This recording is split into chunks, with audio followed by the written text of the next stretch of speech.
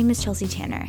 I'm a flutist and I'm a mindset coach for musicians who want to succeed in their careers but also enjoy their lives.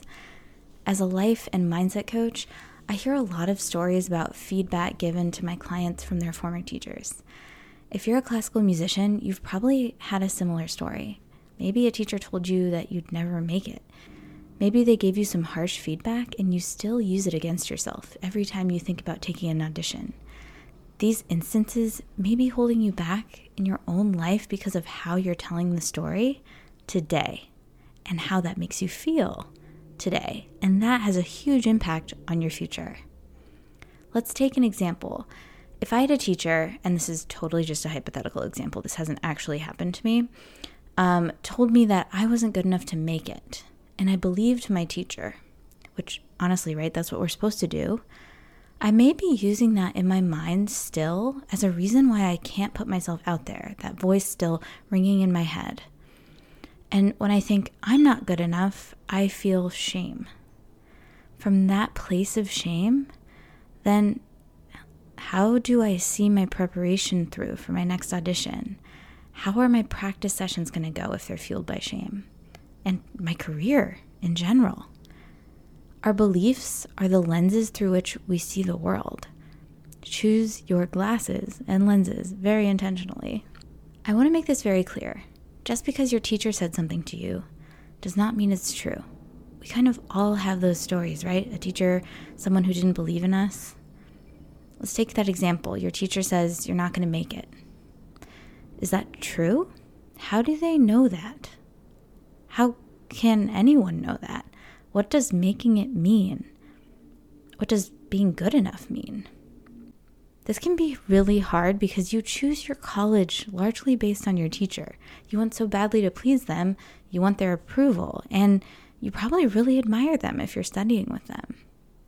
For them to say something harsh and negative can be kind of a traumatic experience. You worked your whole life to do this one thing, and the person you look up to most is questioning your ability to do it. That's rough. So cut yourself some slack. Student-teacher relationships for musicians are very unique. We tend to take what our teachers say to heart. We ideally trust them and are eager to take what they say seriously. However, the culture of classical music is usually one to use scare tactics to get students to practice. People say things like, "You'll never make it unless you practice at least 4 hours a day. You're only as good as your last performance. There's always room at the top." Some teachers even pit students against each other in competition to motivate them. These are what I call old school ways of teaching, making students think they'll lose out unless they produce at the highest level all the time. So, when a teacher says something negative to elicit a positive result, this is inherently flawed. This teacher is looking for the student to believe in themselves more than they believe in their teacher, who they look up to as an expert and mentor. This negative motivation might work, but what does that do to the trust between the student and the teacher? Because the student is then out to prove the teacher wrong. It kind of creates this lose-lose situation, if you ask me. And I don't want to make all teachers out to be bad. Of course, I myself am a teacher. The way we interpret teachers' words, though, is what really matters. But I want to address this kind of negative motivation because it's seemingly everywhere. And it makes sense. There are a finite number of jobs. Those jobs are extremely competitive. And using guilt and shame or even fear as a motivator will get short-term results. But once a student practices using shame, guilt, and fear as motivation, that becomes their mode of operation. That becomes their mindset. I have an entire workshop dedicated to mindset training for music teachers, just in case anyone listening would want to book something like that. If you want to learn more how to motivate your students in a positive way, I just wanted to let you know that's there. Now, what if you're in this stuck place where you feel like you can't move forward because of what your teacher said? Well, then we separate thoughts and facts. It's my favorite thing to do. The fact is, a human person said words to you. This may seem extreme, but it is literally all that happened. If you have an exact quote, then you can use that as your fact. A person said X, Y, and Z. But if you don't, and you don't exactly precisely remember the quote, your interpretation of what they said is not a fact. It's an opinion, right? So then you would just frame it as, that person said words to me.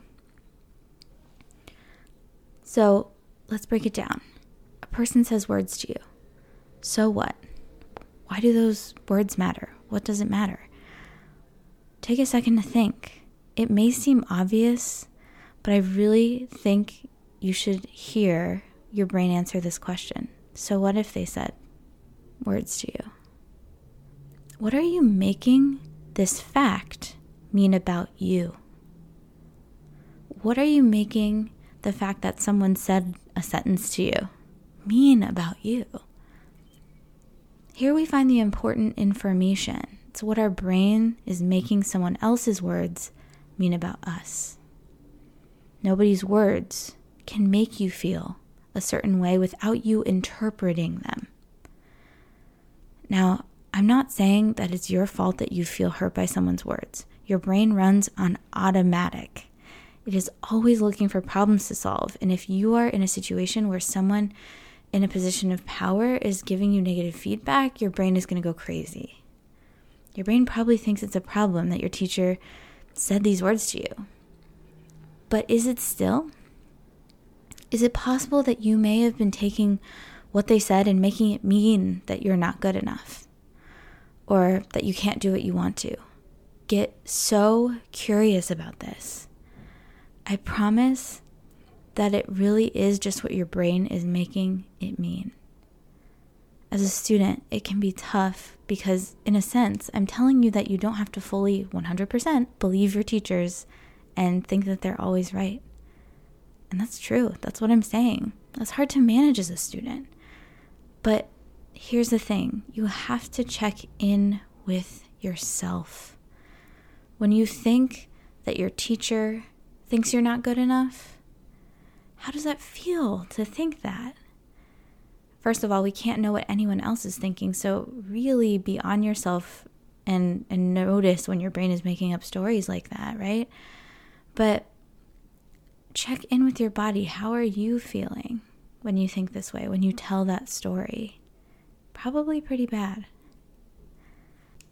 Just like your teacher's words are your neutral facts or your circumstances, I use those two interchangeably, you then get to choose what to think about them.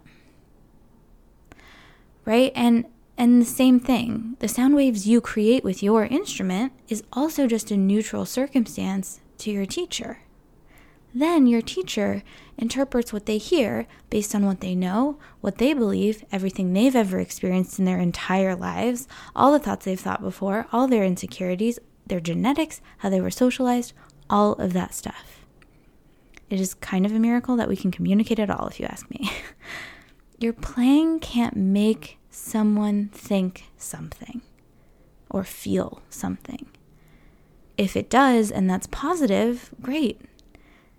You can't control people's thoughts. If it does and it's negative, you can't control that either. The teacher didn't tell you this negative feedback because you sound objectively bad. They told you this feedback because their brain had a thought in response to your sound waves. Now, I want you to get super curious about this. What did they have to think and feel in order to give you that feedback? Maybe what you needed exceeded their teaching skills and they were grasping. Maybe their own insecurities got in the way. We never know because we can never be in their brain. If the advice or feedback you got was extremely harsh or dramatic, why do you think they were compelled to state it in such a way? What were they hearing? What are they trying to convey? Maybe it's not that you're not good enough, but rather driving home how important something is, or how much potential you have to improve. where we can help ourselves is what we think and feel when we go into lessons or classes. If you're going into lessons looking for validation that you're doing things right, this may be one of the worst ways to go into a lesson. Of course, validation feels amazing, but why are you having a lesson? Ask yourself that question. If it's to make sure you're doing things correctly, it's definitely time to reevaluate. Go into your lesson having already formed an opinion about the way you want to sound. Explore all your options. Get curious about your own playing first. Then go into your lesson to learn about where your blind spots are. That's why you have a teacher. What could your teacher pick up on that you haven't yet? Get curious. When they give feedback, why did they do so? What were they hearing that prompted this? They'll probably tell you, but then you can listen for that in your own practice. You're always in charge of your own playing. Also, your teacher is not on stage with you. Any old story about past negative feedback is no longer that person saying it to you. It's you saying it to you. So take responsibility for that. Create some space in your mind around that story so it's not the one you stick to. Taking ownership of your thoughts and feelings and your playing is super scary. It takes a lot of courage. If you don't have a teacher or a method to sort of blame your failure on, right? If it doesn't work, that's scary. But you've always been in control. You've always just been making choices. So you decide whether you're going to let that thing someone said about you or your potential prevent you from really going after what you want. I always use this as a rule of thumb. I always know what's best for me. I always know what's best for me. That's an empowering thought. I always know what's best for me. Super sorry for that motorcycle. And you always know what's best for you. Your teachers will make suggestions, but what they're offering is what would have been best for them in your situation, most likely. They'll ask you to play things in a certain way. They'll make judgments. They'll say things, all that stuff. It's your job to interpret the feedback in a way that works for you. You don't have to forgive or think things are all just okay now. Obviously, you get to do whatever you want. You get to feel however you want. But if you're able to see that your story isn't serving you, it may be time to let that version of it go. The past only exists in your mind, and you have control over how you interpret it. You're good enough to do whatever you want, no matter what anyone else says. That's a thought I personally love, because believing that will give you a much better shot at achieving your goals. All right, that's all I've got for you this week. I hope you have a wonderful day. If you're interested in taking this work further, I have a one-on-one coaching program that will help you get into the mindset of your dreams. If this episode resonated with you, I highly recommend booking a free discovery call with me. It's an hour on Zoom where we discuss where you are, where you want to be, and we talk about how mindset coaching can help get you there. Check out the link in the show notes to sign up.